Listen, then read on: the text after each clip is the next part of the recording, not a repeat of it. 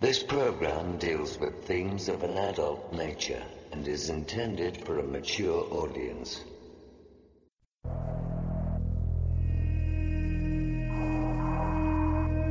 The very word secrecy is repugnant in a free and open society. And we are, as a people, inherently and historically opposed to secret societies, to secret oaths, and to secret proceedings.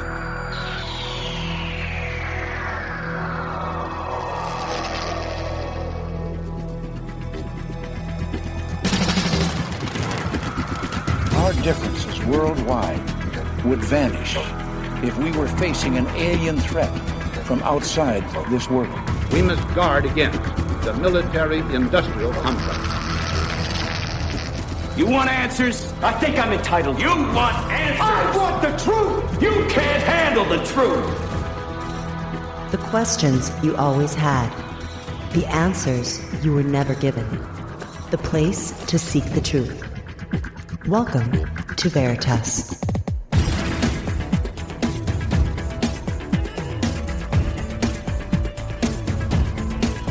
Headline edition, July 8, 1947. The Army Air Forces has announced that a flying disc has been found and is now in the possession of the Army. I'm as mad as hell, and I'm not going to take this anymore! The power they took from the people will return to the people. The Matrix is everywhere. It is all around us. It is the world that has been pulled over your eyes to blind you from the truth. Shall I tell you what I find beautiful about you? You are in charge of every task when things are worse. Sooner or later, though, you always have to wake up. Be skeptical, but don't close your mind.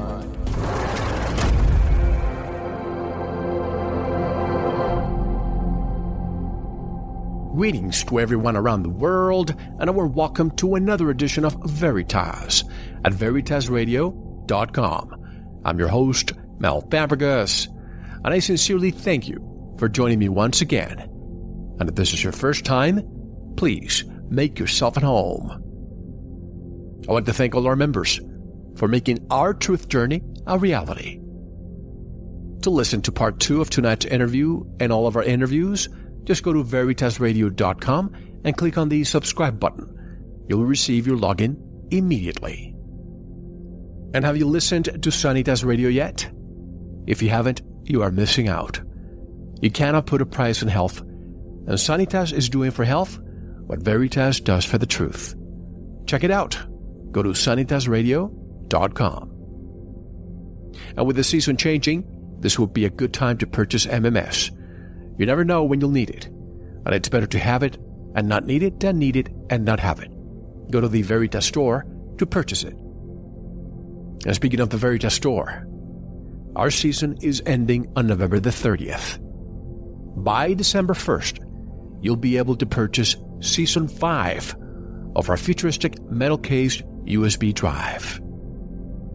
And to get in touch with us for member support, media inquiries, you want to be a guest or are a whistleblower, there's a link for you by clicking on the contact button of our website at veritasradio.com. Did you know that there are stories of contact between aliens and humans from all across the globe dating back to 1932, including meetings with military personnel and American presidents such as Eisenhower and Kennedy? Did you know a former member of MI6 had a conversation with Neil Armstrong at a NASA classified conference when he confirmed that there were quote-unquote other spacecraft on the moon when Apollo 11 landed in 1969? Is planet Earth a laboratory, an experiment, an alien enterprise? For this and much more, Timothy Good is tonight's special guest, right now on Veritas. Timothy Good is widely regarded as one of the world's leading civilian authorities on alien phenomena, known for his integrity and determination as a highly skilled researcher. He is the author of many books, including the latest, which I believe becomes available today, November the 14th, 2013, and it's titled Earth, an Alien Enterprise, the shocking truth behind the greatest cover-up in human history. And to learn more about Timothy Good and his work, buy his books, read a more comprehensive bio, you can find links on our website at veritasradio.com. And directly from London, England. And after almost 5 years, I'm delighted to have Timothy Good back on Veritas. Hello, Timothy, and welcome back. Thank you very much indeed, Mel. It's a pleasure. It's my pleasure. And I was so glad to receive your new book. I have to tell you, I hardly slept last night because all these cases are so fascinating. But first of all, the title of your book, Earth, an Alien Enterprise. Why the title? Well, I am convinced now, after many decades of research, that Earth has always been of great interest to aliens from elsewhere.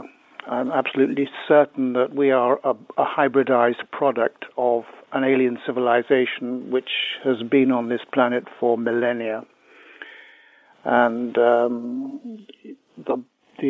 good book, not mine that is, the Bible states, I think it's Genesis chapter 6, that there were giants on the earth in those days, and they saw the daughters of men, that they were fair, and came in unto them. You can't get more graphic than that. So it's clear that there's some type of hybridization process has been in process, was in process many million, maybe thousands, maybe millions of years ago.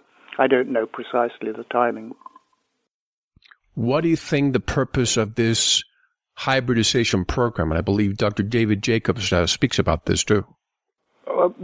If you're talking about hybridization with David Jacobs, I have a great admiration for David, and he gave a presentation at Oxford University like about 3 or 4 weeks ago, which I couldn't attend, unfortunately, but he was over here. I have the greatest admiration for him. But where I agree with him absolutely, completely, we agree on many things, is that the hybridization is not essentially for our benefit. So I think we have to make a clear distinction between the type of hybridization which has been going on with some of these so-called grey critters, of which there are several species, in my opinion. I think that's been going on for a long time, and one of my Washington sources gave me a lot of information about that, and apparently it's been going on since the 1940s. There is a process whereby they are trying to produce a hybridized race, a hybridized species, which is a combination of them, this particular grey species, and us, human beings. And that, I believe, according to my Washington source, and the information is out of date now, it dates back about 20 years, is that they have succeeded in producing a type of hybrid. The purpose being to apparently take over the planet. That is what I have been told. Whether it's true or not, I can't confirm it, but the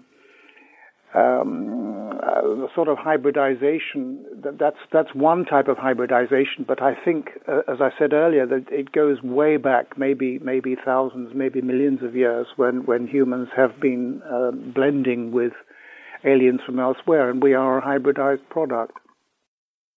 Well, it doesn't seem that far-fetched to me, and the reason why I say this, let's say that we had to vacate planet Earth to move to another planet, but that planet was not that conducive for us to live there. If there was a race of people there, we may have to hybridize our own race in order to be able to go there. Do you think they're terraforming this planet in order, as you say, possibly to I hate to use the word infiltrate, but to actually take over? Well, that's what I've been told by a Washington source, and not just in Washington, in another country as well, someone who's very well informed about these things, that there is a plan to take over the planet. I mean, it sounds like science fiction, but certainly there has been a type of hybridization between some of these races and us, and there's no question that people have been abducted, and that seems to have been on the increase since the 1940s, in my opinion, based on what I've studied. Worldwide. Let me start with worldwide. Right. Let me start with the question that Captain Edward Ruppelt asked in 1955, almost 60 years ago, about the UFO issue, and even with the advent of cell phone cameras and affordable camera equipment today. What constitutes proof today, in your opinion? As Ruppelt said, does a flying saucer have to land, beside the Pentagon to prove the point? And the proof is that thousands of people, maybe tens of thousands of people throughout the planet have had contact with extraterrestrials. I'm absolutely convinced of that. I've had my own experiences, probably 3 or 4 by now, which go way back to 1963, and the last one was in Poland about 8 or 9 years ago, which was rather disturbing, actually. But maybe we can talk about that later. No, that's fine. I just find it interesting, and not to offend anybody who's religious, but sometimes if you have conversations with religious people and they think, oh, Mel, please don't talk to me about UFOs, that's absolutely nonsense. All you have to do is look at the sky and see the billions of stars. They believe, and they believe everything that their book says. Why is it that there's this level of arrogance from the religious community? Not everybody, but most of them, when you discuss this topic. Can you comment on that? I wish I knew. I have sort of discussed the religious aspects towards the end of my book. I think in my final chapter, it seems, for example, that what you say is correct. That there is a sort of reluctance or a determination to disprove the fact that there could well be aliens coming here. But the Catholic Church, I'm quite sure, has a great deal of information, and a lot of the cardinals have been coming forward in recent years with a very open approach to the whole thing, and I believe even the most recent Pope has, not the most recent one, but the one before that, has commented quite favorably, saying that it's quite likely there are other human beings from elsewhere in the universe. There are other human beings very similar to ourselves. So, I think certainly the Catholic Church has become forthcoming in recent years. There's a lot of statements made by various cardinals, and even the Pope has added to that several years ago. So, I think as far as the Catholic Church is concerned, they are becoming quite open to it. Certainly can't say the same of many other churches. For example, the Catholic Church in the United Kingdom doesn't seem to have any real opinion about that. I think the Vatican is more advanced in that respect in terms of Catholicism. But in Britain, the Church of England, they very, very seldom comment on the likelihood of alien beings elsewhere in any way, shape, or form. But the Catholic Church certainly has, in Italy in particular. Well, I agree.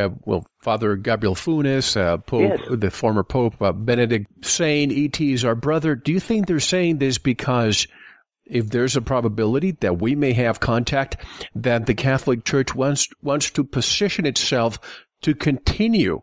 Because if they continue to deny it and all of a sudden E.T. comes here, that may be a thing of the past?